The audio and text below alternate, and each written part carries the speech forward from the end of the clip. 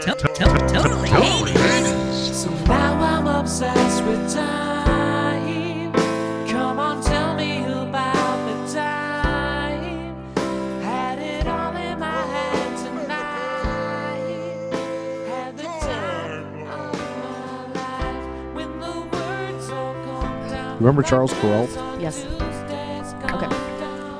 Welcome to another episode of American Timelines. I'm Amy. I'm Charles Perrault's former nephew's barber's uncle, Jim Steves. Okay, that's Joe. And What? My name is Joe. this is the Charles podcast that brings you nostalgic, interesting, and crazy events in American pop culture history year by year. That's exactly it. I'm glad you wrote that. No, that was off the top of my head. Oh, it was? Yeah. Off the top of your beautiful head. Okay. Tell you that much right there. So this year is the last year of the 80s. Man, we are almost done with another season, y'all. So this is 1989 that we're Right. discussing. This is the second to evening. last episode, and we're going to give props to everybody. We love you all. We got some things to cover. Yes. But we got, thank you to you guys who've been there from the beginning, the ground floor people. Mm-hmm. They're the real heroes in America. That's right. All right, Yeah. so let's just dive in. Let's dive right in. So we began, if you recall, at the end of 1988. Do you remember Yes. what the number one song was as we left the year? No. You don't recall? You didn't? No. It's almost as if you don't pay any attention. It's been 2 weeks. It's been a while. Yeah. Poison. Every rose Oh, has right. its thorn. Okay. Just like... Stop. All right. Did you notice that? Mhm. How I drank that? So that lasted until January 13th. Okay, so that's the number one song right now as we go into January. Okay. Couple things about 1989 Yes. that don't have dates, but they're just things about the whole year. Yes. The hottest dance step in 1989. This will go along with your stupid fashion bullshit.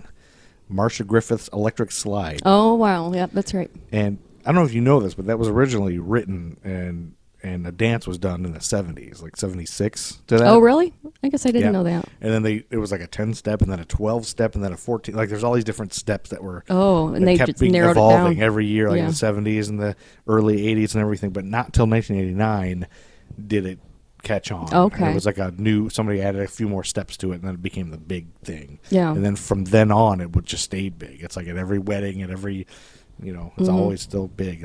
Old people still do it. Sweet. Also in 1989, veterinary surgeons trained in the U.S. Up until 1989, they were trained and taught to ignore animal pain. What? Yeah, up until 1989, they didn't give animals painkillers, apparently. Oh. Isn't that terrible? Yes. Oh, it's so sad. Yeah. Why would they? I don't understand why. I think they just, animals don't feel pain. That's what people said. That's pretty late for them to change their mind on that. Don't you think? Mhm. Yeah. That's according to popculture.us. Yeah. So maybe they're wrong because sometimes they get years wrong and stuff. Yeah. And then on January 14th, 1989, we have our first new number one single of the year, 1989. Yep. It's by a young man named Bobby Brown. My prerogative. Yes, that's exactly Was it? it. Yep, and he's possibly the greatest R&B entertainer of all time. Don't Why? you think? No. No, Bobby Brown. The greatest R&B entertainer of all time. Yeah, Bobby Brown. No. He was so good. Don't you remember the Ghostbusters song he did? Don't remember the Gumby haircut? He's the most innovative entertainer of all time, maybe? I wouldn't know. I don't he think was great. it's- Well, my prerogative, Bobby Brown explained the theme behind the song, saying a lot of things have been said about Bobby Brown. He's saying this? Yeah. Oh, jeez. So why was he doing this, a solo career? It's my way of expressing to people, it's your prerogative to do as you want, but make sure what you do is the right thing. So Bobby Brown had already completed recording sessions for the Don't Be Cruel album. Remember that whole album? That was great. That's a great album. Most of the songs are great. And if you remember, Vanessa on The Cosby Show left that tape in the freezer. Yeah, and she accused everybody of stealing it. I think it It does was ring a that tape, very yeah. faint bell. But he had completed the recording sessions without my prerogative. But he felt something was missing in that record. He said, man, I don't know, but I feel like my album is lacking a strong, aggressive song. And he thought, where better than New York to come up with it? So he traveled to New York City with his producer, Gene Griffin, and they both wrote it together and came up with it in New Okay. York. My prerogative. That's Bobby Brown. Bubba B. Bobby B. And then on Sunday, January 15th of 1989, Big John Studd won the Royal Rumble. Okay. It was the second Royal Rumble ever. So still at this point, the winner of the Royal Rumble, just for your clarification, because I know it's just eating at you, the curiosity. In 1989, still, the Royal Rumble winner did not go on to challenge for the heavyweight title at WrestleMania. Okay. It did not happen yet. Okay. So just relax about that, okay? All right. Now, Big John Studd had just made his return to the WWF after years of being gone. And he was always Andre the Giant's nemesis, you know? Yeah. So when he left WWF, he was the bad guy. Andre the Giant was the good guy. But as you recall, in previous episodes, we discussed Andre's heel turn. When he and Hogan were friends, and then he turned bad. Remember, he turned on Hulk Hogan? I remember. And became the bad guy? I remember. So Big John Studd comes back, and Andre's a bad guy. So Big John Studd can't be a bad guy anymore. So he's got to be a good guy. Oh. And so they want to give him this big push as a fight to Andre the Giant, I guess. And so they had him win the Royal Rumble to get him over, as they say. Over means say. like Who over says with that? the fans, the wrestling people. They get him over with the fans so the fans love him, and it can be a big thing. But then he quit wrestling 6 months later. Oh, came to his senses. And he died. No, he said it was due to poor payoffs. He wasn't getting paid as much as he thought he was worth. Oh, all right. Yep.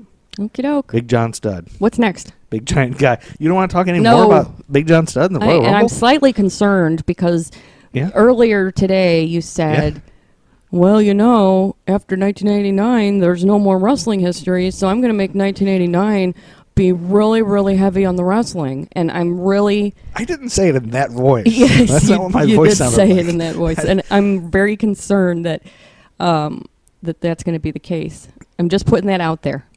You're concerned, huh? I'm deeply concerned. Okay. Well, then, touche. Because we've had 2 wrestling stories, and we're not even midway through January. No, we've only had one. Well, We've only had one. it felt like 2. It was so long. Oh, okay, I see. Well, Saturday, January 21st, Coco Beware was another wrestler. No, are you kidding? I am kidding. Oh. Saturday, January 21st, Phil Collins takes over the top charts. Your favorite. Come on. What do you like? Wait, let me ask you this. What do you like better, Phil Collins songs or wrestling? Oh, Jesus, don't make me pick. Jesus, Lord, don't make me pick. I would like a sharp stick in the eye more than either of those things, is what I would like. Okay, we're starting a new civilization, a new world. You're going to a new planet. Yeah. And you have to keep one and get rid of one. Which do you keep, Phil Collins or wrestling? I guess wrestling. Yes. That's just only shows how much I hate Phil Collins. That does not mean anything at all about wrestling. You are a huge Phil Collins fan. No. Then you must have definitely, oh my God, you really hate Phil Collins. Yeah. So you must have hated the movie Buster. You know what that movie is? No. The movie Buster is a 1988 British romantic crime comedy starring Phil Collins. Oh, my God. I want to see it just because I can't imagine Phil Collins acting. Yeah. But he's such a bald little, he looks like a cute little fella. He looks like a Cupid doll. He's like a British You know Charlie those Cupid Brown. dolls you can win at carnivals? Oh, because he's got a little tough to Yeah. that's Does right. he Yeah. look like a Cupid doll? Yeah, but he's British. He's got the Little British Cupid doll. little baby British. Yep. Cupid doll that makes songs that you hate. Yes. You just hate his voice, right? I just hate his songs. I hate his songs. So if he sang just covers of Madonna songs, you Oh, love, no, I wouldn't. It would have that sound, that Phil Collins sound. So it's not just the song. I guess it's the just sound. singing It's the way he voice, too. sings. It's something See, I about it kinda all dig, together. I dig me some Phil Collins. So this song, he took over the #1 charts on January 21st with 2 Hearts. You know we're 2 hearts living in just one. Oh, night. God, yes. So that's a song from the movie Buster. the soundtrack to the film Buster, the Okay. 1988 film, which I never once Yeah, I didn't hear. knew that he ever acted No. at all. So I didn't was either. surprised by that. But Yeah. but I could groove to that song. I could maybe start taking my shirt off in the Prius. No. No, I don't think so. I love Phil Collins' greatest hits. Oh, God. When I met you, that's all I listened to. Phil Collins' greatest hits. And then on Sunday, January 22nd, 1989, the 49ers defeated the Bengals by the score of 20-16, winning their 3rd Super Bowl. Okay. It was at Joe Robbie Stadium in Miami. Was that the last time the Bengals were in the Super Bowl? I think it was. Yeah, I think so. That's a good question. Because I know you always said they suck. The Bengals have been terrible for years. Yeah. Every once in a while, they're pretty good. Yeah, I'm sure that's the last time they're in the Super Bowl. Yeah. This was the first Super Bowl hosted in the Miami area in 10 years, and the first in Miami not held at the Orange Bowl. The game is best remembered for the 49ers' fourth quarter game-winning drive. Down 16-13, San Francisco got the ball on their own 8-yard line with 3 minutes and 10 seconds on the clock and marched 92 yards down the field in under 3 minutes. Now, how do they decide who's going to host the Super Bowl? Then they scored the winning touchdown on a Joe Montana pass to John Taylor with just 34 seconds left in the game. Jerry Rice was the MVP. He caught 11 passes for a Super Bowl record of 215 yards. Okay. Okay. They decide generally based on really it's who's got the newer stadium. It's like now I don't know about then, maybe it wasn't then, but now it's more of a reward for a team or a city building a new stadium. Oh, okay. So, and it all ties into cities who try to get taxpayers to agree to build a new stadium, and they're like, well, shit, we just fucking built one 10 years ago. We got to build another one, and the whole thing is, hey, well, you might get a Super Bowl. You'll probably get a Super Bowl. And then that's supposed to be great for the city, like the RNC and the DNC and all that. Oh, to have the big stadium? Yeah. So I see. So, for instance, the Minnesota Vikings, Minnesota held the Super Bowl last year. And they had just built a stadium. They just got a stadium built after years of trying to. And I thought their roof fell down. That was the old stadium. Oh. And then so they were like, shit, we need a new fucking stadium. Because that was the Hubert H. Humphrey Metrodome. So what did they play in before the new stadium was built? They went to the University of Minnesota. Oh. And played for a couple of years. The Gophers Stadium. Just like Chicago. When we lived in Chicago, they redid Soldier Field. I don't know if you remember that. No. They built it. Remember it looked like an old... I was Coliseum, yeah. And then later when they redid it, it looked like a spaceship. Did it? Yeah. So when they played in Champaign while they were redoing it. So and I went to that game with Ann Keene and we sat real close. But anyway, so generally it's like once you build a new stadium, then it's like, okay, now you're in the running for the Super Bowl. And so Minnesota got the Super Bowl right after they built a brand new stadium. Oh, okay. So it's all kind of just a ploy, taxpayer bullshit and whatever. So. That's a good question, though. I'm glad you asked that question. So Jerry Rice is the MVP, and do you want to guess who sang the national anthem in 1989? Can I have a clue? Okay, your clue is this guy was married to a model, and he's no longer married to her, and he's a son of a bitch. Billy Joel? Yeah, Billy Joel. Which did you get it on? The son of a bitch? The son of a bitch part? No, I don't know if Billy Joel's a son of a bitch. I don't know. No, I don't know. No idea. I was out of clues. So yeah, Billy Joel. Yep. Right, yeah. And he sang the national anthem in the style of "We Didn't Start the Fire." No, he didn't. He did. No, he didn't. Oh, say, can you see by the dawn's early light? He did Listen, Beats Patterson. And then, want to guess the cost of the Super Bowl ad in 1989? What I should do is recap what 1988 was and see if you can guess things. Yeah, you should. That would be nicer. $750,000. No. What is it? It's not that high. What is it? I can't believe you thought it was that high. What's wrong with you? $675,000, babe. Okay. Yep. There you go. All right. And then we'll jump to your January. I just have a mini story here in January. You do? In January of 1989? Yeah. Okay. Yeah. So do you remember the Noid Domino's pizza? The Noid. Yeah, he was like he was like a red devil with rabbit ears. Rabbit ears, but he was like just this grotesque thing. An annoying character, right? Yeah. He was. You were annoyed by the Noid. He would annoy you if you don't order pizza. Yeah, and he was created by an ad agency group 243, and so they created this physical manifestation of all the pizza problems that could occur on the way from the store to your house.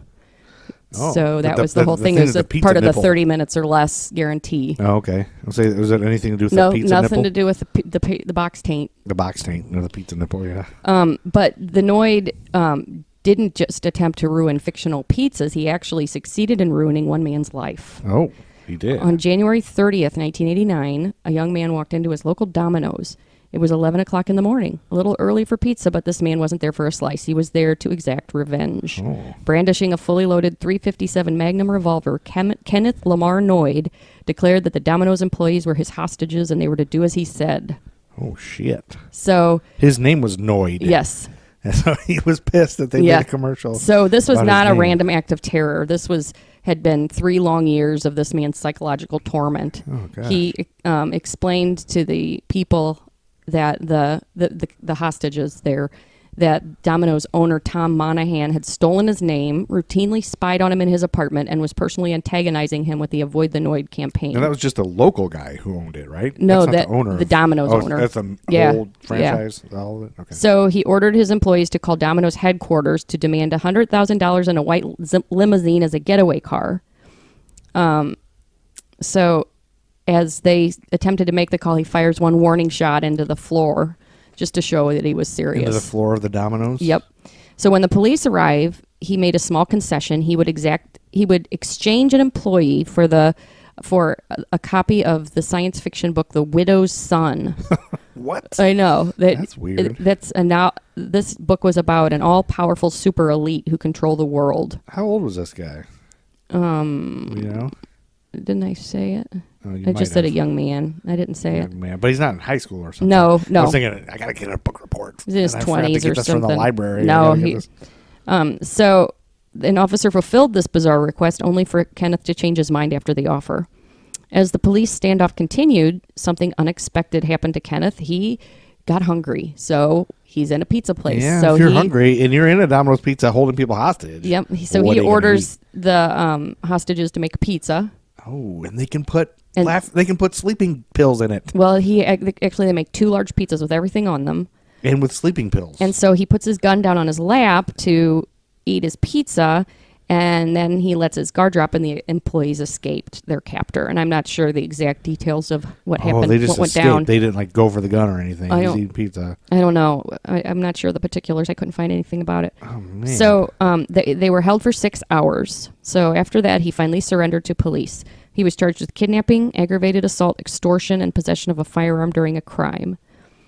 Poor guy. Did he go to jail? Although, I'll get there. Although Oh. Domino's desperately wanted to keep the Noid in their ad rotation, it was retired 1 year later due to negative publicity surrounding the hostage situation. I'll bet. And then the 30-minute or less guarantee followed after that, and it was discontinued shortly thereafter because there was reckless driving issues and there was a vehicular manslaughter. Yeah, because people trying to get there in 30 minutes. There's for a couple sure. people They that killed died. People. They God. did. Domino's Pizza killed people because of 30 minutes Yep. or less. As for Kenneth Lamar Noid, he was deemed acutely psychotic by doctors and found innocent by reason of insanity at his trial. Okay. I bet he was sane Said to before the Georgia Noid Mental commercials. Health commercial.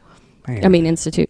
Unfortunately, Kenneth was never able to get the Noid out of his head. He spiraled deeper into insanity and committed suicide in 1995. Oh, So, poor guy. There All you go. because of an ad campaign. I know. Who were the ad wizards that killed that guy?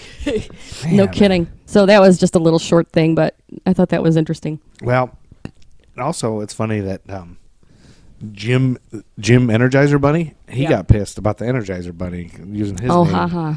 And You're too funny. and Dave the Cheerios B. Oh, well, that's dumb. That's That's dumb. stupid. That was stupid. I cut that out. I'm a dumbass. Sometimes, not every joke hits. That's true. Well, that was a good one. I'm glad It was you had interesting. that. Yeah, it was very interesting. I never knew that happened. I don't remember hearing about No, that. I didn't either. In fact, I've been missing the Noid. I've been like, You were where is that? I really wanting love that back? Yeah, like Even that. though you don't eat Max Domino's Headroom and remember when we talked about Max Mr. Headroom? Clean. Is Mr. Clean still around? He is still around. And so is Or that, the Tidy Bowl guy? I've always Remember wa- the Tidy Bowl guy I that don't- was like a tornado in the bottom and he came up? no. or was that Mr. I remember Clean? the Mr. Bubbles. Yeah, with the Mr. mustache- Bubbles guy. with the mustache. I always wanted the Mr. Clean to fight the bounty quicker Picker-upper guy. the lumberjack guy. That's your wrestling fetish. And that I you always have. wanted to fuck Mrs. Butterworth. So No, that's not. I do. You I just did wanna not. get it. Oh, I No, wanted her you to come to didn't. life and just give me a hand job. That's all. Stop it. Is that on too much to ask? February 4th, 1989. We got a new #1 single, babe. Do you remember the band Sheriff? Was it reggae? No, No, I don't. it was a hair band, and I don't. No, I don't. I have definitely no, don't. I have no memory of these guys, and so this song. Here's the thing about it: the song that became #1 in 1989 Mm-hmm. was originally released off Sheriff's debut album Okay. in 1983, and this is a Canadian hair band, and it was their biggest hit. Okay, being frustrated, the band was frustrated with their lack of success, and they broke up. In November of 1988, Brian Phillips, program director at KDWB in Minneapolis and WKTI in Milwaukee, began playing the song just for no reason. He just liked it. And eventually, other radio stations nationally followed suit. I don't know why. This encouraged Capitol Records to re-release the song on a single. On February 4th, 1989, When I'm With You hit number 1 in the U.S. Yeah, I don't know it. You don't know it? Mm-mm. You'll know it if I sing this. So, but the band had broken up already, and they had been broken up for years when it hit number 1. So they had to get back together? The song was, I didn't recognize it all until it got to the hook, which is, Baby, I get chills when I'm with you. God. Baby, oh, baby. Oh, my God, you're singing. I get chills when I'm with you. I don't know. Baby, yeah. No, I don't. No. God. God damn it. I'm such a terrible singer. You are a horrible singer. I'm a great singer. No, you're not. Why am I not? You do a lot of good things, but that is not one of them. I do? What? Name 7 of the things I do well. Yeah, you do a lot of good things. I do, really? Yeah. Man, it's just, I can't, why can't I sing? I feel like I can sing. Sheriff, when I'm No, you're wrong about that.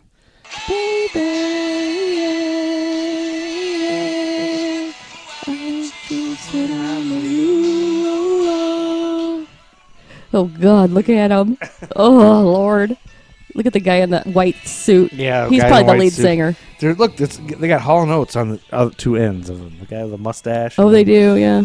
It's like in the 80s. You were either a guy with a mustache. Like a big, giant mustache. Yeah, a big mustache, or you were a guy in a white suit with blonde hair. Long, ratty blonde hair. Yeah, so that song was, so that's weird. So then, by that time, former Sheriff members, Lanny and bassist Wolf Hassel had formed. Lanny and Wolf Hassel. Oh, Lanny and Wolf Hassel. Lanny and Wolf Hassel had formed a duo. What kind of names are those? They had already formed a new band called Frozen Ghost. So they're like, no, I know we're at number 1 right now, but we can't. You're kidding. We can't reform. We've already formed a new band called Frozen Ghost. But Sheriff's lead vocalist Freddie Kersey and guitarist Steve DeMarchi, who had both been working as couriers at this point. Oh, wow. They both gave up and were working as couriers. They decided, oh, well, we're number 1. Let's form another band. And they formed a band called Alias. And they charted the following year with the number 2 hit, More Than Words Can Say.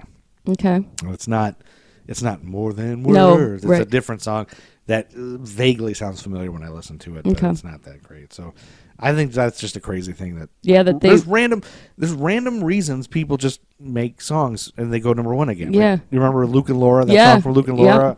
Yep. And there's another one coming up this year that just randomly became number 1 because a guy heard it somewhere and then he said, hey, play the song, and then it went viral. Like, that's the old viral. The old version of viral, right? Mm-hmm, mm-hmm. That's crazy. Yeah, there's several 80s versions of viral in these next 2 episodes here. And then on February 11th, that song was overtaken by Paula Abdul. This is Paula Abdul's breakout. Oh, God. Before she was a choreographer before I know that, yeah. It's on the tip of my tongue. And this is her first Is it the one with the cartoon cat? Nope, that was later. That was late Paula Abdul, I think. Oh, okay. This is her first one. Oh, God. What is it? I'm trying to think I can give any hints. Let me tell you about the background of the song. Okay. Paula Abdul says in a YouTube video that her mother found this song for her. She says that her mom knew someone whose boyfriend was an aspiring songwriter, and she got this song as an 8-track demo. The demo version was so bad that Paula's mom was crying laughing at it and threw it in the trash. But Paula heard something she liked in it, and she retrieved it out of the garbage. Right under that eclair that George Costanza ate. That's right. At that time, she was a full-time choreographer, and on the side, late at night, she was recording music. The music label didn't think the song was any good, but Paula made a deal with them that she would record 2 songs they wanted, which she didn't like, if they would let her do Straight Up. Straight up, now tell me, do you really want to love me forever? Oh, oh, oh. The song was recorded at a cost of $3,000. Later, a friend of hers told her that somebody with her same name was being played on a Northern California radio station. Literally, within 10 days, it sold 1 million copies. The song was originally recorded in a bathroom. And in the masters of the recording, you can hear someone in the next apartment yelling, "Shut up!" Really? Yeah. That's hysterical. Isn't that crazy? Yeah. Can you imagine if you were in the apartment next door and your neighbor kept singing "Straight Out Now Town," Oh, God. and they were No. singing it over and over and over. And you're like, fucking shut up. Yeah, no kidding. And then that song became number one. It's funny. Yeah. So there you go. Why did they record it in the bathroom? I don't know. She's probably in an apartment in California somewhere. You know, she was a Laker girl, Paula Abdul. Yes, yeah. Yep. And this was her first Now kind she's of a- foray into the recording. Now she's a hot mess. Now she's a fucking hot mess. She's a hot mess. They had to wheel her out. Yeah, I When- think she was on painkillers because of Yeah. like hurting herself and Probably. dancing, right? Yeah, dancers don't fuck around. No, man. their bodies get jacked Their up. feet are fucked up. Their Yep. bodies are fucked up just for art. That's so right. we should a little shout out to dancers, outdoor dancers, especially strippers. Tuesday, February 14th, 1989, Salman Rushdie published the Satanic Verses, Oh, that's right. and on he had already published them.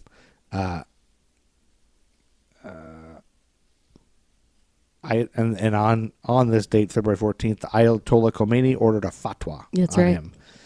That's a command ordering followers of the Muslim faith to kill him. And so then he went into hiding and all that. But did you know that the fatwa was lifted? Was it? In 1998? Wonder what in the Satanic Verses they hated so much. I There- never even heard. It was the whole thing about their Well, God isn't Muhammad real, it's isn't real. Muhammad, and it was like a joke about it, or like all that stuff about. Yeah. It was like one of the first iterations of people, I think, having pictures of him and stuff like that. Oh, You know, he you're had not allowed to pictures of draw- him in there? I can't remember exactly what I don't think he did, but it was like that whole thing. You're not Yeah. allowed to draw him. You're not allowed to do this about him. You're Yeah. not allowed to say this about. So it was kind of whatever it was disparaging Muhammad, I think. I think that's so I read something strange. about it, but I That whole forgot. thing is so strange because you can believe whatever you want to believe, but you Yeah. can't force other people Well, that's the problem. not to do That's always the problem. like if it's your religion. There's no other religion, I don't think, that has something that where they say if you're outside this religion, we'll kill you if you. Well, it's just like homophobia. I mean, people are against it because it's against their religion. But they force Even it though- on other people. Yeah, right. They're forcing it on other people. But they Same thing. don't go out and kill. I mean, They do. the religion doesn't sanction it, though. Right. That's true. That's right. You know, that's just bizarre to me. Right. But so many people Like die. you can't draw. Somebody died because they drew a picture of Muhammad. Yeah. Well, more people die in the name of religion probably than I anything get else. that, but I guess it's so strange to me. It's like I don't know. Losing my religion. Remember that song? That sounds exactly. I guess it's kind of like if you're a pharmacist, but you don't believe in the morning after pill, so you refuse to sell it to people, even though you think that it's connected at all? What? What? You know how? Yeah, no, I know. I get that. Well, yeah, I guess that's a religious belief. So it's But a the same religious thing about, belief, like- so you're not going to give it to other people, no matter what their well, religion it's is. like the pro-life and the pro-choice. It's like I want to prevent other people Yeah, because I believe in. because it's my that's- belief. Oh, that's different. I don't think it's a religious thing that people just have different feelings of what a baby. But no, it is the gay thing for sure. People are like, Yeah, gays need to go away and not be able to get married because my religion says it's not okay. right. Well, what if their religion doesn't say? It's the same thing. Yeah, The religion always hoops it all up. when it starts infringing on other people's rights. Right. And that's what everything is. My right is not a right anymore if it infringes on other people. That's right. But that's not always. Anyway, Salman Rushdie, because remember when he came back suddenly? Yeah. I guess it was after 1998. Now he goes came on like back. Bill Maher and stuff. Oh, yeah, he's everywhere. Yeah. But because that fatwa was lifted. Tuesday, February 21st, 1989, Pete Rose.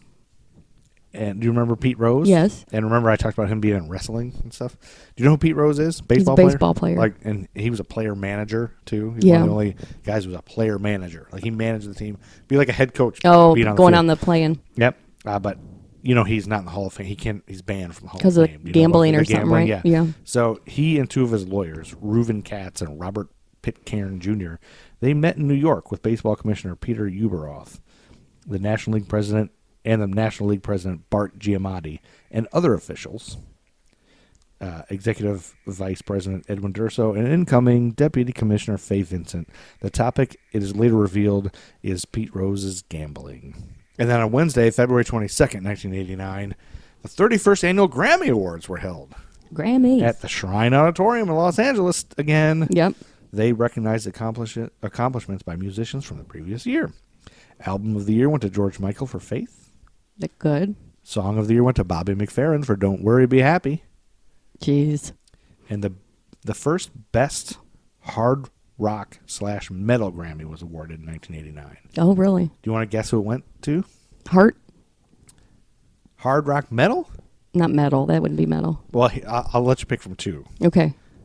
Jethro Tull or Metallica? Metallica. Nope, Jethro Tull. Oh, Boom. really? Jethro Tull won over a huge favorite Metallica in a decision viewed by many critics as out of touch. Jethro Tull's not metal. I know. Metallica responded by adding Grammy Awards losers to their albums. Jethro Tull countered that flutes are a heavy metal instrument. That's really true. Yeah. And then this was the year the first ever Grammy for Best Rap Performance came out in 1989. Oh, okay. Do you want to guess who it is and what song? 89. Is it a white guy or a black guy? It's a black guy, so that's a little bit better. Is it Tone Loc or something? Nope. It's going to be somebody like that. No, it's somebody that is a little bit better, but it's still kind of bubblegummy. Still kind of bubblegummy, yeah. Like that's exactly the term I was thinking of. It's still kind of like family rap. I don't know. It's what like is family it? rap. What is it? Parents just don't understand. Oh, Will Smith? Yeah, DJ Jazz Jeff and Fresh Prince, yeah. Okay. The first ever rap Grammy, yeah. So the first heavy metal was Jethro Tull over Metallica, and the first rap. And I didn't write who hosted the Grammy, so that's all right. That's probably Kenny Rogers again. That's right. Probably 18 elderly artists. I think they had a bunch of people hosting it back then still. Mm-hmm. And then Wednesday, March 1st, 1989. I have not read this line, so I have no idea what it says. Okay. Iceland had prohibition until March 1st, 1989. Did you know that? Oh, I didn't. The ban had originally prohibited all alcohol, but from 1935 onward, only applied to strong beer with an alcohol content of 2.25% or more. Today, Icelanders celebrate Beer Day on March 1st annually. Okay. Yeah, isn't it great? Yeah. You ever been to Iceland? No, I want to go. You do? Yeah, I think it'd be interesting. Why? Because of the beer thing? Or no, you've always just in wanted general. It'd be interesting to go a place like that. Let's go. All right. Right now? Let's do it, just babe. end the podcast and go? No. Fine. Can't do that. Bitch. I'm just kidding. Okay. I don't know why it's fun to call somebody a bitch. Wednesday, March 1st, 1989. Like, one time, there's a kid in our neighborhood named Tony, and one time he called another kid in the neighborhood, a boy, the B word. And I heard about it, and he said, oh, why is your friend grounded? And I said to my son, and he said, oh, he called Braden the B word. And I was instantly like, that's the coolest thing ever. I love that he called him the B word, but I can't tell him that. No. Can't tell him that'd be a bad parent. Also on that same day, on March 1st of 1989, a proposal by Sir Tim Berners-Lee created hypertext markup language. What does that mean? Hypertext markup language is to make web pages and the Uniform Resource Locator to identify where information is stored. The Uniform Resource Locator, a URL. Oh. It's the basis for our World Wide Web. Okay. This is when Tim Berners-Lee, remember that badass motherfucker? Yep. Built the internet. We talked about him in our first season. That's right. I do remember. Even though our first season was terrible. And we admit it. That's right. We've come a long way. That's right. This is good. That was terrible. This is great. And then Saturday, March 4th, 1989, Debbie Gibson takes over the Billboard charts. Oh. The great Debbie Gibson. The badass Debbie Gibson. What was the You know what song? This is her biggest hit. Yeah, and Electric Youth. No, that was her album. Did she have there was a song called that too, but it's not that. This is on that album, I think. Gosh, I can't remember it. Here's a little hint. Here are 3 people who covered this song. This will help you. Filipino acoustic band Noid Volante and the Manos covered the song on their 2006 self-titled album. Number 2, Filipina singer Sarah Geronimo did a cover of the song is not for her helping album me at Music all. and Me in 2009. Wait, this is the one that'll get you. Japanese singer Nana Mizuki did an acoustic rendition of the song in MTV Unplugged on January 29th. What is the song? Lost in Your Eyes. That's right. You know how it goes? I mean, I would know it if I heard it. I would too. Get lost Yes. in your eyes. Yeah. Anyway, that was Debbie Gibson, Lost in Your Eyes. I listen to that a lot in my car and I cry on my way to work. Monday, March 13th, 1989, the biggest solar storm in history was recorded. Solar storm. Solar storm. The storm was so massive that the northern lights could be seen in southern states like Florida. Really? Yeah. Boom. Wow. I looked it up a little bit and it was like all these events that happen at the same time, different solar flares and different things all at once that happen. Oh, and that's what what a solar storm is. Well, it's not necessarily what a solar storm was. A solar storm was an addition to all these other flares and things that were happening that made that possible, I guess. I see. Yeah, I don't know. Fucking who cares? Fuck you. What's science? We're not big science nerds. We're not smart. It's the thing. We're not smart. We're not smart. We're not science nerds and Yeah, geeks. I mean, when we cover the Berlin Losers. Wall, I mean, the truth came out when we covered the Berlin Wall. Yeah, no and, kidding. I was doing anything. And, I did know that stuff at one point. We learned Yeah, it, but you forget you it. forget and you don't care. And you're like, God, what was that? I don't know. So my friend Muppet, we've talked about here, he's the guy, loyal listeners will remember him from the binge VHS purchases he's Yes. made. He bought 1 million VHS tapes and then threw them away years later because DVDs came out. Yep. And we surmised that he must have spent $100 for every one of them. And then he quickly yelled at me and said he didn't. Anyway, he's a beer enthusiast and has giant mitten hands and red cheeks. But he also, and where's I going with him? He corrected us on the Berlin Wall, and I was like, yeah, fuck you. I knew that at some point. Screw you. Because people like to correct us. People like us to... Hey, idiot, No, here's we what the need truth is. We need to know. But we need it, yeah, it's good. Sometimes, we wouldn't have our corrections and apologies if we didn't have that. That's So, right. Monday, March 20th, 1989, baseball announced it is investigating Pete Rose for serious allegations that do not specify to what they are related. So rumors went wild. Heading the investigation is Washington lawyer John Dowd. Yeah, the Pete Rose. So, Everybody's like, fuck Pete Rose. What's the deal with Pete Rose? What the hell? Everybody loves Pete Rose. Ugly motherfucker, but everybody loves him. I mean, so he great must have baseball been betting on his own games or something. Or? Yeah, well, truth will come out. Okay. The truth will come out in this episode. This is the Pete Rose episode. Oh, okay. But do you remember, you know what Pete Rose looks like? Yes. Like, he's ugly, Yeah. dude. He Ugly. Looks like They call him Charlie Hustle. a baseball mitt on his face or something. Yeah, his face looks like... He's got a pancake head. Kind of looks like Lou Ferrigno, like when he's turning into the Hulk. He just kind of looks like that all the time. He's got His like a face perfectly round head, like a pancake. I guess, maybe.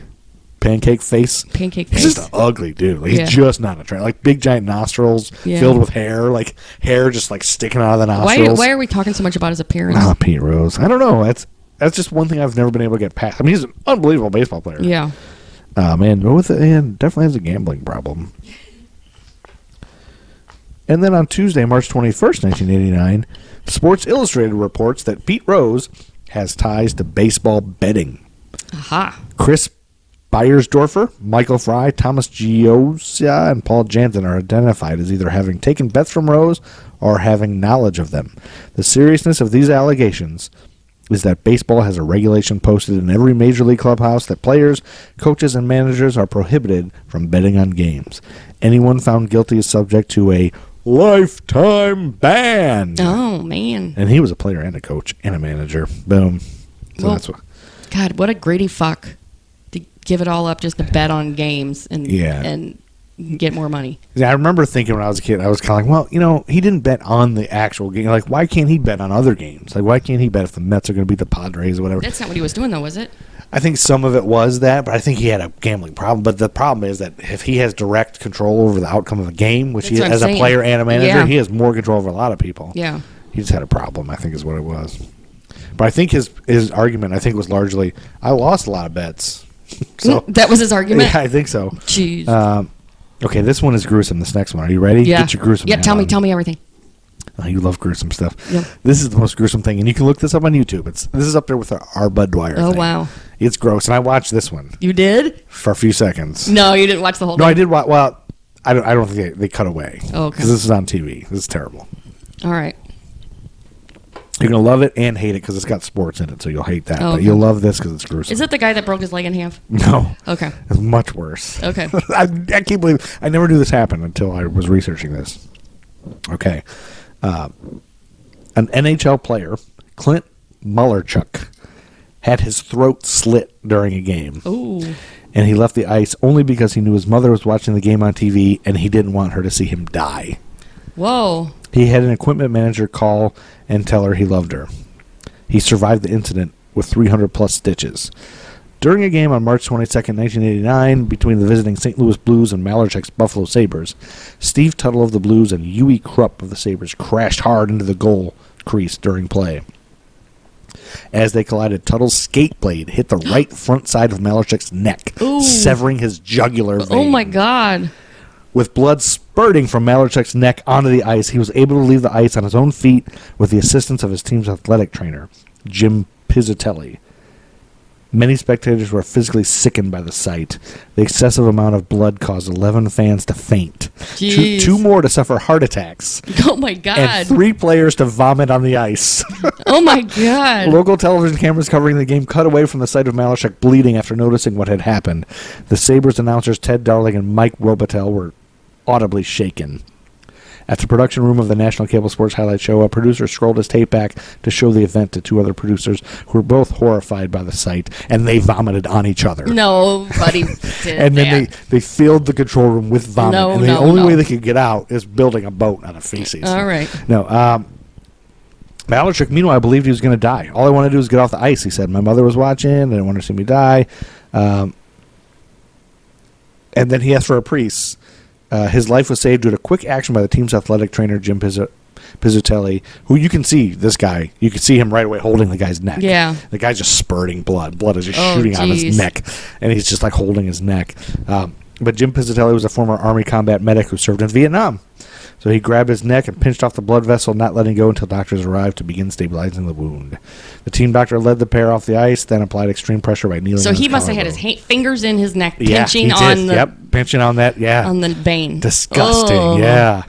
I just, for the first time just now, is when I read that the people were vomiting, the players Yeah. were vomiting, and the The heart people attacks. were having heart They were attacks. having heart attacks. Jeez. Oh my God! I mean, it's gruesome. I mean, you can watch it on It is. YouTube. It's on there. Look up Clint Malarchuk, Malarchuk, and you can see it happen. You can see him just spewing blood. I mean, it's Yeah, like it's an a movie. artery, so it's like Oh, God. squirting out. And you can hear the announcers like, "Oh, look at all that blood! Oh, look at all that blood!" Then they close in on it, and they quickly cut away. This is disgusting. Oh my God, I can't believe it. It's great. That happened in 1989. Great. Clint Malarchuk. I'm gonna get a Clint Malarchuk jersey. I think Well, he deserves it. he does. Yeah. God, the blade of the skate doing that. Imagine Ugh. that. I mean, what are the chances? Yeah. How did that happen? Jugular. Yep. Man, that's fucked up. Yeah, it is. I'm going to show our kids that video and then our Bud Dwyer video. No, right after that. you can't even watch the Bud Dwyer one. I can't, man. I can't. It's pretty gross. Friday, March 24th, just a couple days after that jugular vein was cut, the Cincinnati Post reports that Pete Rose's debts totaled nearly $500,000 when he left the Reds in 1978 to sign with the Philadelphia Phillies. Wow. That's a lot. Yeah, those are gambling debts. Gambling debts. $500,000. So that's the thing. He was losing. Yeah.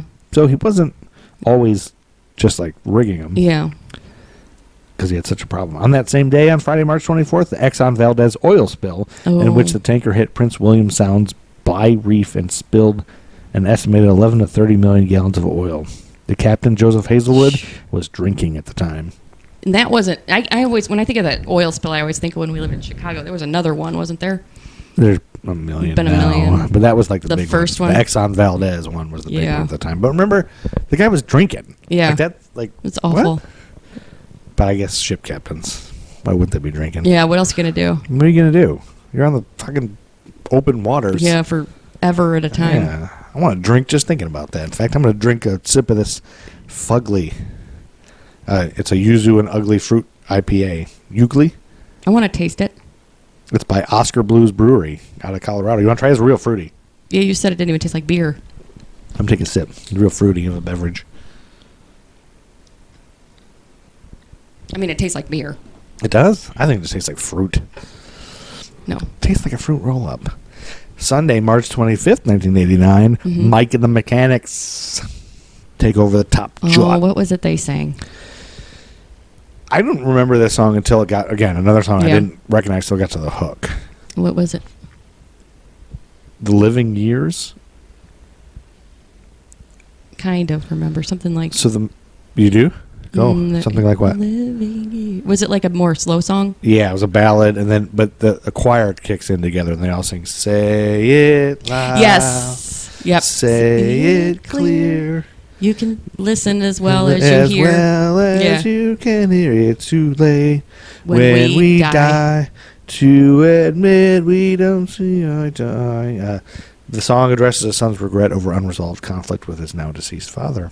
Yeah. Kind of sad. It is a sad song. But I didn't recognize that at all until it got to that Yeah. part. So I was about to turn it off, but I never heard of it. But I know that part. Yep. Anything about that you want Not to that mention? not that I could any think of. unresolved Just a issues sad with song. dead people you want to talk about? Nope. Sunday, April 1st, 1989 was April Fool's Day. That's true. That's it. That's all I got. All right. Then the Bengals have a new song, top song. And we've already had Walk We've Like an already had Egyptian Walk Like an Egyptian, and Manic Monday. And this is a ballad. Oh, something about Sung by Susanna Hoffs. something about cold. Something about the weather, right? Not really the weather. What's it?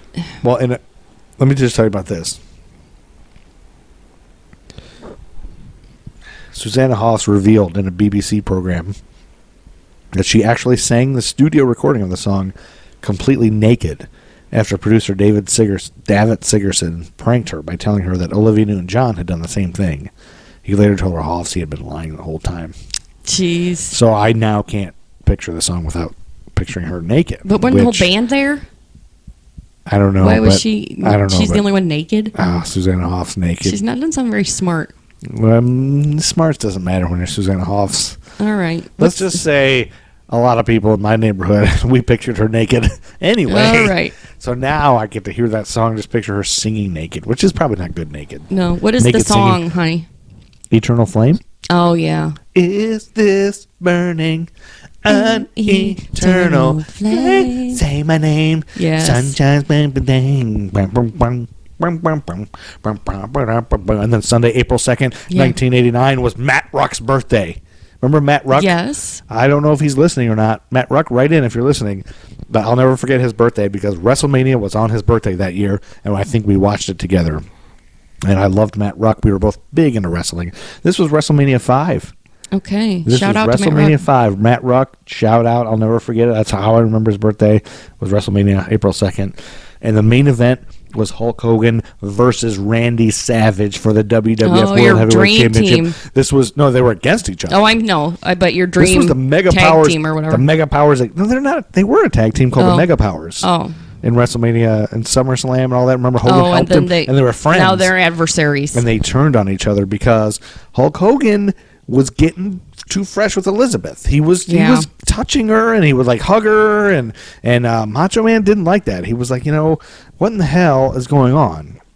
So the Mega Powers, they ruled and dominated the WWF for several months. Mm-hmm. However, the domination and tag team began to break up in early 1989 as tensions slowly began to build between the two. This all began on the edition of January 7th, 1989 of Saturday Night's Main Event when Hogan was mercilessly beaten by the Twin Towers after his match with Akeem. Savage came out and cleared the ring with a steel chair. Elizabeth took Hogan to the backstage area, which angered Savage.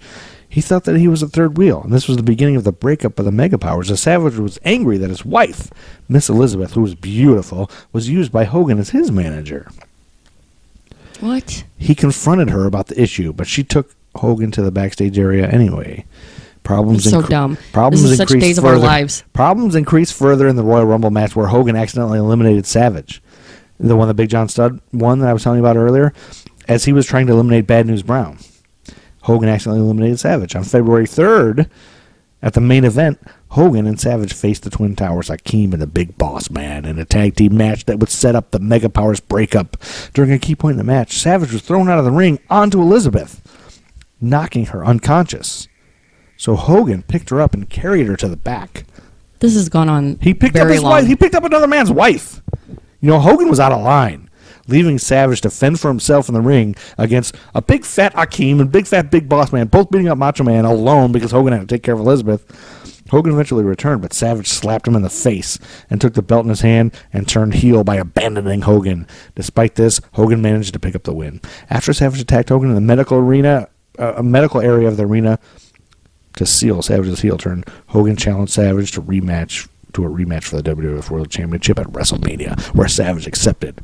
All right. Because backstage, Savage was like, "You took my woman, you touched me," and he slapped him right in the face, and then they challenged each other, and then this was it, the culmination, and of course Hulk Hogan won. And you know what this was? This was the day I stopped watching wrestling. Oh. I stopped watching on Sunday, April 2nd, 1989. I was like, fuck you for making Macho Man lose the title to Hulk Hogan. Up yours. Because I realized it was all fake, and I was like... That's when you realized? You didn't know until then? I kind of knew it was anyway, but then I was like, you know what?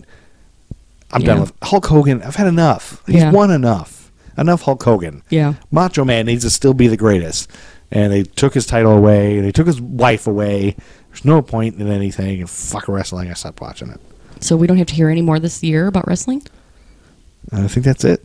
Really? I think that's probably it on the podcast for wrestling. Because Sweet. next season... This moment I've been waiting for. Well, as you all know, next season is the 70s. Yeah. And wrestling was nothing in the 70s. I'd have to do a lot of... I mean, maybe I'll bring up a couple things here or there, but wrestling wasn't wrestling until the 80s. That dog's going to bite you. But anyway, wrestling wasn't wrestling until the 80s. So that might be it. That's it. Fuck Hulk Hogan and fuck all he stands for. He's a racist bastard anyway. Macho Man was the greatest. I have a Macho Man shirt and sunglasses. I know, you're so Macho excited. Man's great. I'm going to wear those to work every day. You look like an idiot. You can take that back right now. Like an asshole. An asshole? Yeah, you will. An asshole wearing a Macho Man Savage shirt and sunglasses? Yes, you will. You go to hell. Wednesday, April 5th, 1989, the Cleveland Plain Dealer reports that a man listed in court documents by the code name G1 and identified by sources as Pete Rose bet between $8,000 and $16,000 daily on baseball games in 1987. Where was he getting the money to do that? GOEO is indicted in federal court in Cincinnati on charges of 1 count of conspiracy to distribute cocaine and 2 counts of tax evasion and 2 counts of conspiracy to defraud the IRS. So he had a drug problem too? I guess, yeah. Yeah. Wow. Cocaine, and I mean, I guess if you're betting $16,000 a day, you got to be on cocaine. You got to be on cocaine, yeah. Right? And he had giant nostrils, so those were filled with coke. Saturday, April 8th, 1989, the new number 1 single, Roxette. Yes. Oh, God. Yes. You got the look. Yeah, good. Then this is going back to that whole thing about how I said chance things happen to make other things happen. Yes. History, a lot of times, is all just chance. It's all just jerks and chance. Jerks and assholes and chance. So, this song was released in Sweden. And an American exchange student named Dean Cushman, he returned from Sweden and urged his local top 40 radio station, KDWB in Minneapolis again, to play the song. Oh. Said, hey, this is huge in Sweden. I just got back this great song. It's not that great, really. And it quickly became popular, and the station began distributing the track to their sister radio operations. EMI America had previously rejected the duo as unsuitable for the American market of Roxette. And Roxette did not have a recording contract there. The Look had already entered the top 50 of the Billboard Hot 100 before the duo began official promotion. It would go on to peak at number 1 8 weeks later.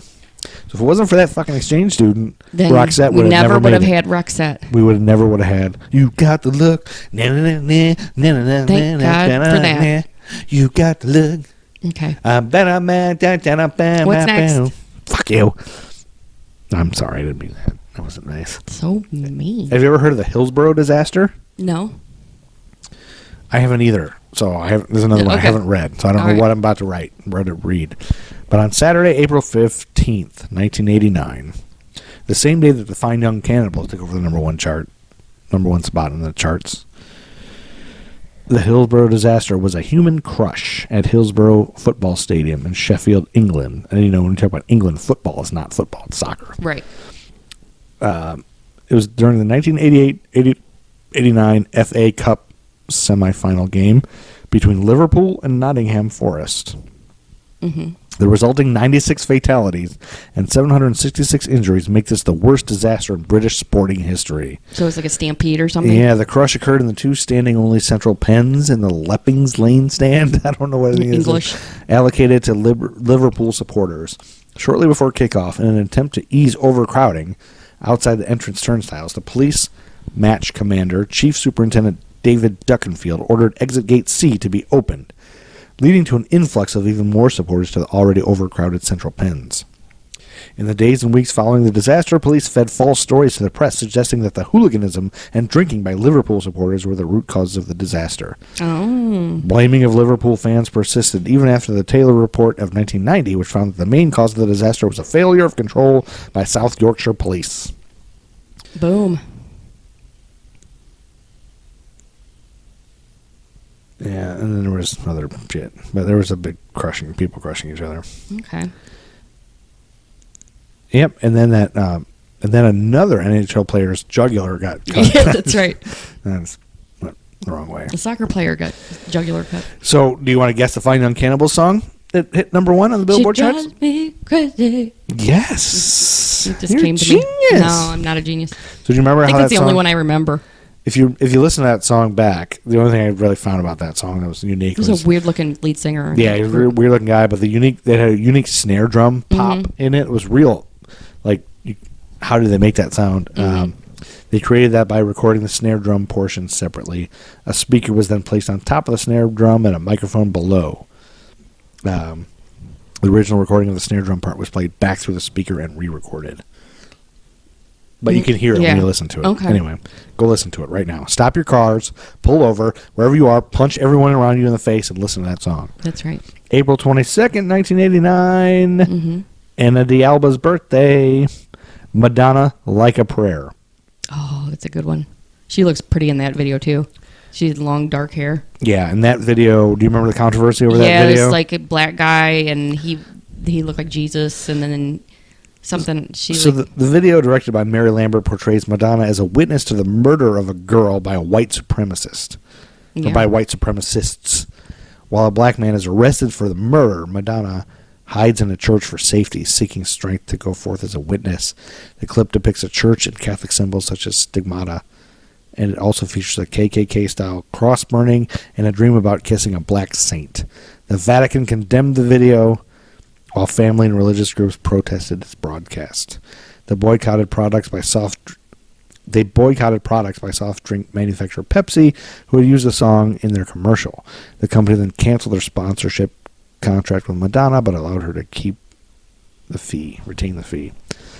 I didn't realize that was what it. I remember her kissing the black guy's feet or somebody's feet or something. She was like kissing but I don't remember seeing. I guess I didn't. Maybe I wasn't smart enough then, but something. I don't remember seeing somebody being murdered by white supremacists and the cross thing. I don't think I remember. Yeah, I didn't know enough about shit back then probably to know what it was. But I was just like, I didn't understand why everyone was outraged. Why are they upset she's kissing a black guy? Like, what's the problem? Like, who cares? But I think it's because I don't know. It was the religious thing about I guess. it. I don't know, but I still don't quite get it. But I'm glad it was stupid for them to get all wound up about in it. Hindsight, now if that came out, nobody would give a shit. Blink. It's such a different world back then. It's a different world from where it come from. And now we got a little trivia. This is a quote, and you have to guess the movie, which I think you'll get. Okay. But I don't think you'll get the actor. Okay. Okay? And this is from Friday, May 5th, 1989. If you build it, he will come. Field of Dreams. Yep. And who does the voiceover? Oh, Ray Liotta. Joe Jackson. What? Yeah, boom. What? Boom. You are a genius. I knew it. My respect for you has doubled. Finally. I finally get a little bit of respect on this program. You have earned my respect. I didn't know that was Ray Liotta. Yeah, it was Ray Liotta. You're his a dad. genius. Oh, I guess it is. Yeah. Yep. I don't remember that at all. Well, you know what you get? What? A 35-second hug. Sweet. From our neighbor, Carl. Oh, okay. He's the guy who rides the bike in the neighborhood. I know who he is. Yeah. He struggles riding a bike uphill. I can't believe he can do the hills in this neighborhood. I can't do it. No, I gotta can't say, either. I can't do it. Nope. That gentleman can do it.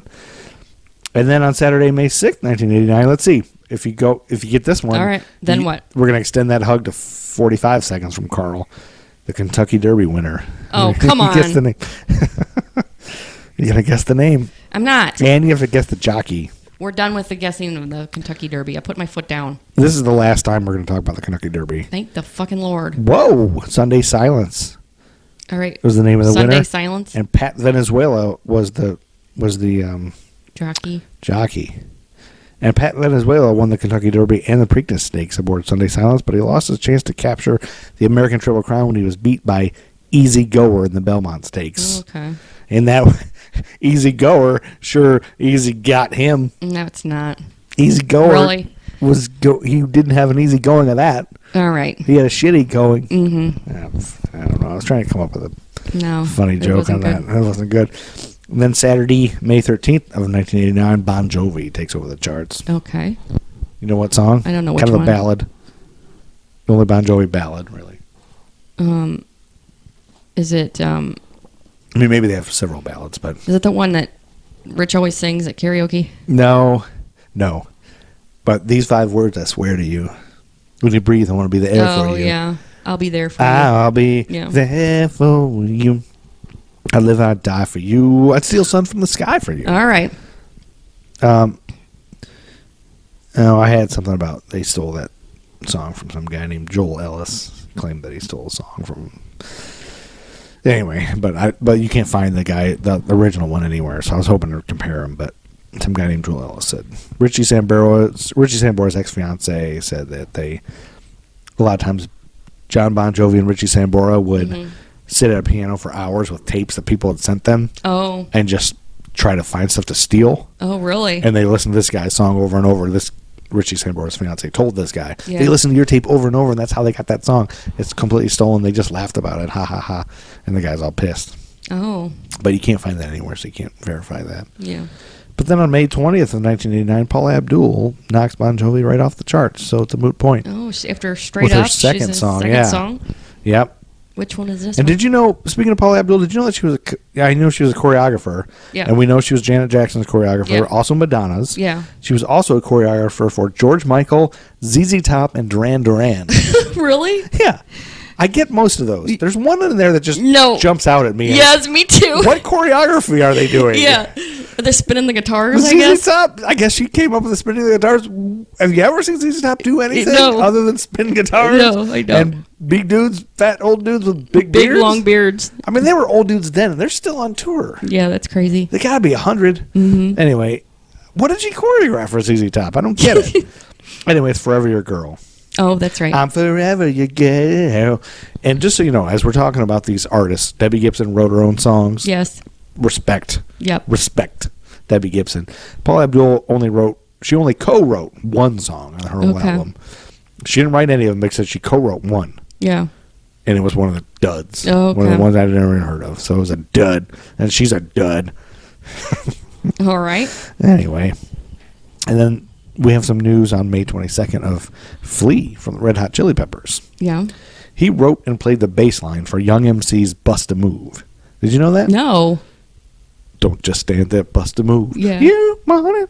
Anyway, he never received a songwriting credit for any royalties from it.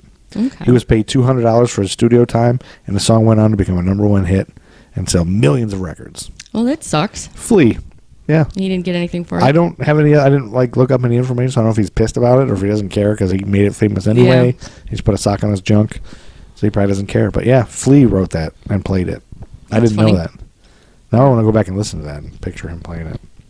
Yeah, I always picture him with no clothes on except for a sock. Yeah, No matter what he's doing, that's all I picture. That's all you picture all day, whether All we're I talking about picture- Flea or not. That's true. Like every time I see you, you're just like daydreaming of Flea naked. Flea with a sock on his wing. Yeah, it's where I'm like, honey, come back to life. It's dinner time. We're Yeah. with our kids, and you're thinking of Flea naked. True. Wednesday, May 24th of 1989, Indiana Jones and the Last Crusade was released. Oh, now, is Into that the the one with theaters. Sean Connery? I think so. Yeah, there was a whole bunch of stuff about who they decided to put Sean Connery, like how they decided to put Yeah. him in it, whatever. But the only tidbit I wrote down about this that I care about is that 2,000 rats were bred for the production. They had to be bred specially, as ordinary rats would have been riddled with disease. Ooh. Yeah. Yeah, I guess that's true. I didn't think about that. Yeah. I don't think I saw it, so I'm not sure I what don't think I scene did they either. used I don't think rats in, but once they had a dad and a kid and all that, I Yeah, just it was, like, dumb I don't after that. Fucking Indiana Jones jumped the shark, yep, I think you're right about that. Whatever. Fuck everything. That's true. Friday, June 2nd, 1989, No Holds Barred, the movie came out. God, that's a faint memory. This movie was produced by No Holds star Hulk Barred. Hogan That's right. and his boss, WWF head honcho Vince McMahon, only to be distributed by New Line Cinema after completion. When the first draft of the script was turned in, Hogan and McMahon disapproved of it. I thought we weren't going to have any more wrestling. I guess this is it. So they checked into a hotel in Reddington Beach, Florida, and they stayed up for 72 hours rewriting the script together. Talk about cocaine. Hogan and Vince McMahon did cocaine off each other's butts. That's right. And to promote the movie... Of each other's butts. To promote the movie, Tommy Tiny Lister was brought in the WWF as Zeus. He became, the guy who played the bad guy in that. You remember him, Tiny Lister? I never saw that movie. Yeah, but you know who Tiny Lister is, right? He's the big guy. I think he was in Friday movies. He had a cross eye, a big giant black guy with bald, and he had a Z shaved in his head. No, I don't know who that is. So they put him in wrestling to promote the movie. Yeah. But he was an actor. He didn't know how to wrestle. So he pretended he was angry about losing in the movie and saying he could beat Hogan in real life. So they put him in wrestling, and they had him tag team with Macho Man against Hogan and stuff like that. But the problem is he was not a real wrestler. He wrestled only 3 matches, and he was terrible. Finally, Vince knew the movie was a bust and wouldn't sell on pay-per-view by itself, so he sold the pay-per-view No Holds Barred to match the movie at the end of 1989. They did a thing where they played the movie and then they did a match with him wrestling. It was stupid. That is stupid. And dumb. But that movie was basically just Hulk Hogan. Like a whole story about Hulk Hogan, and then jeez. But his name was Rip. God. It wasn't Rip Taylor, but it was like Rip something. Yeah. And it was Rip him, and he did this, which meant rip. He had a hand signal that he did, with his hand. Rip him, and it was just basically a Hulk Hogan match, because every match was like a movie, like where he hulked up and went crazy, and it was like an exciting thing. Jeez, how boring. He beat this guy. But I remember seeing that movie for Jimmy Jaco's birthday at the Woodville Mall. You do? When we were, I don't know, it must have been the next year. It must have been 1990 if this came out in... 89. Oh, no, the movie came out in June. Yeah, the movie, actually, this is Jim's birthday, June 2nd. Oh, so it was opening day? You went to see it? Yeah, oh, my God. Shit, it was opening day that year, so we were, let's see, 13? God. We turned his 13th birthday, I guess, so I had to get dropped off. So now that mall is on the other side of town. Yeah. So I was the only kid from the bad side of the town that was invited. So I was basically watching this movie with all the kids from the good side of town. Yeah. So it was like the poor kids, and one of his fucking friends dumped a bucket of popcorn on my head. Oh. At the party. It was like a birthday party. We were all there. What a jerk. He dumped it on my head, and I think he was jealous because it was Jim's best friend, but he started liking me more than him. So, yeah, he dumped a whole thing of popcorn on my head right at the beginning. Like, what a jerk. And I had butter all over my hair and salt and stuff, and it was like all greasy the whole rest of the night. And I hated that fucking guy ever since. I guess so. Yeah. What an asshole. I have yet to receive an apology by that son of a bitch. But I understand he was probably jealous because he and Jimmy were best friends. And then Jim and I had lockers next door to each other. And so he was jealous buddies. that we were buddies. But for me, it was hard because I was the only, dirty kid, whatever. He felt like he was we were bullying. called dirty kids anyway because we're from the poor side. And I felt, so I had to enjoy the party the whole rest of the time with all that shit in my hair and everything. Poor babe. Yeah, you feel bad for me? Yeah. Yep. I think he's rich and successful now and something. But so he's not listening. Is what you're trying to say? He's never going to listen. He won't come to our class reunions, probably because he feels bad about what he did. Yeah, it's probably during the No Holds Barred movie. Saturday, June 3rd, 1989, Michael Damian takes over the Billboard charts. Oh, my God, I forgot about that douchebag. Michael Damian. He was on The Young and the Restless. He was an actor. No, yeah, right? He was an actor on The Young and the Restless, but he played a rock star on the show. I guess this song... And then it became... This song is what made them offer him the part, I think. Yeah, no, he was an actor first. Are you sure? I'm positive. He played a rock star on The Young and the Restless, and then he came out with this, because I remember my mom watched that show. I think I read... And then he came out. read that it was the opposite, I believe. He recorded this song, and it got popular, and then they offered him the thing. I could be wrong. I don't know. I might be wrong. We might have to do some research on that. Yeah, because I feel like was like, what? Danny from Young and the Restless has got a do you know what song out now? It's not. No, I don't remember It's the a song. remake. Yeah. It's a total remake. Yeah, but I can't remember which one it was. I thought this, when I looked this up, I thought the song was Def Leppard, which it was. Def Leppard remade it after him. Yeah. Rock On? Yes. Rock On. rock on. So it was originally written in 1973. Hey, by kid, rock and roll, Rock On by Essex. Yes. Essex wrote it originally, yeah. But then this douchebag rewrote it. This total douchebag, Michael Damian. If you look him up, like first thing I remember you think, exactly what douchebag. I remember exactly what he looks like. I don't at all. That's why I think he was an actor first, because I remember thinking, Why does this he's guy have a song? singing now? Because he was just Yeah. on a soap opera. He wasn't even like a primetime actor. Yeah, he's not good at all. No. I mean, the name No. Michael He was Damian so is just dumb. douchey. Danny, and he had this girlfriend named Cricket. Whoa, you know a And lot the Young about and the that. Restless. What do you think he's up to now, Michael Damian? Oh, God. He probably hung himself or something. You said that hopefully. Like No. you hope that he hung himself. No, I don't hope that. I don't hope anybody Well, he's did not that. Milli Vanilli. No. Didn't that guy kill himself? Hung himself? Yeah, I think something. And then on June 5th, 1989, William Lamb Mm-hmm. was a scuba diver. Do you know who that is? No. Are you familiar with William Lamb, a No. scuba diver? Nope. He was sucked up by an intake pipe of a Florida nuclear power plant. And he was Oh, no. dragged over 1,600 feet and deposited in one of their reactor cooling ponds. Oh, my God. He- So he was in, like, nuclear sludge? He lived. He did? Yep. Oh, wow. Yeah. That sucks. And he had nightmares about it ever since. I guess so. He said every time I tried to fall asleep after that night, I saw it and felt it all over again. Oh, I bet it was awful. Yeah, he was 45 years old. So he was sucked When that happened. 1,600 feet? 1,600 feet of pipeline and deposited into the plant's cooling pond. How? I thought I was dead, Lamb said. It was darker than any dark I've ever seen. I tumbled and bounced all over the sides of the pipe.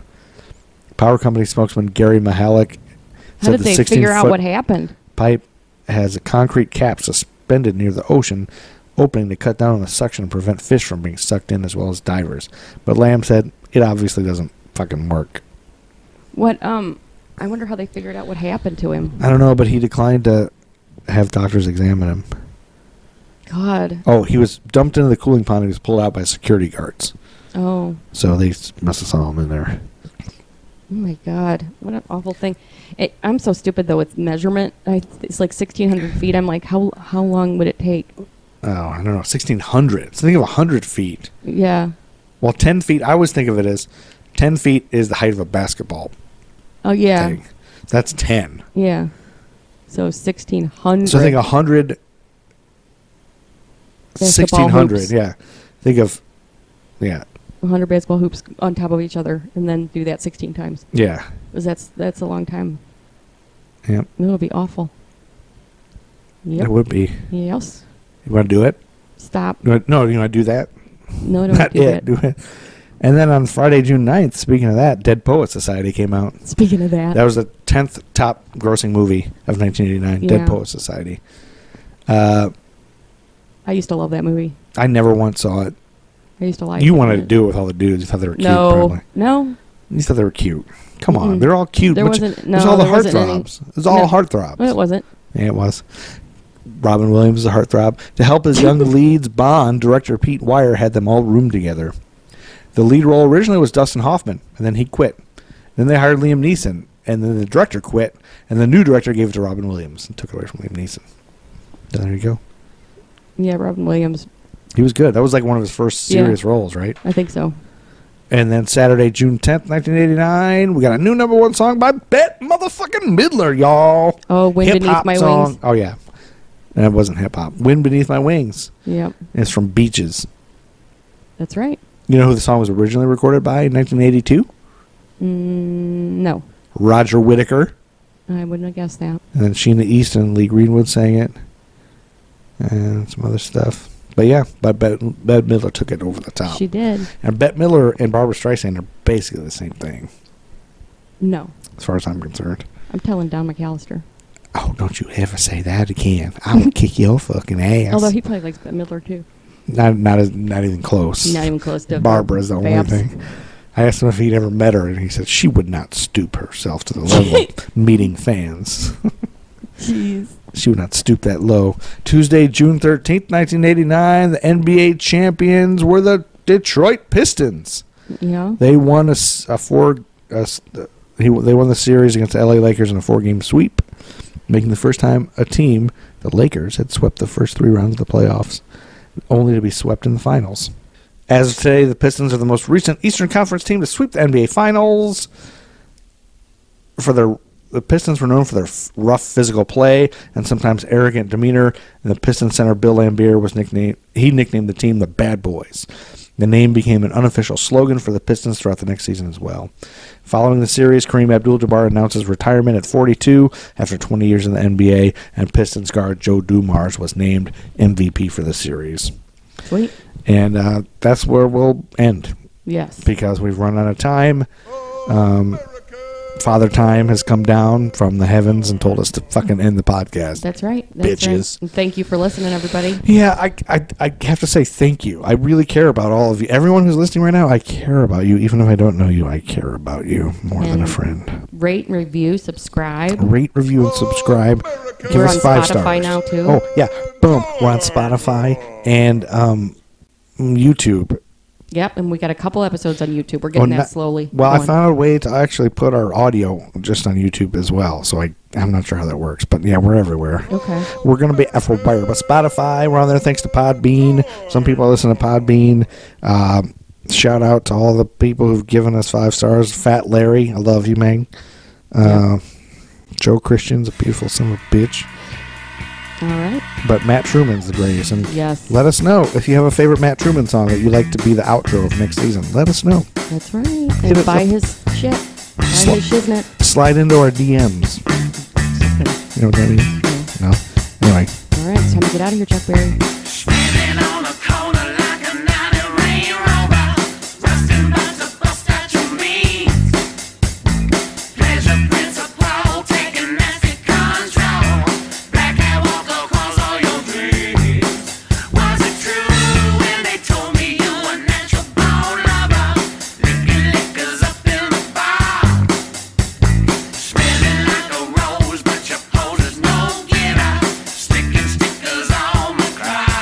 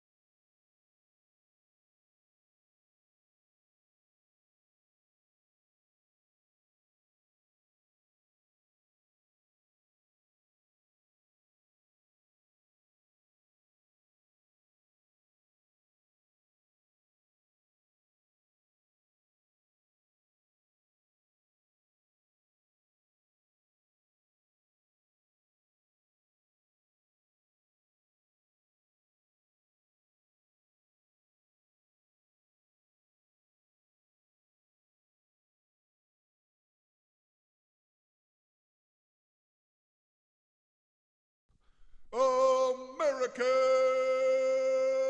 Timelines.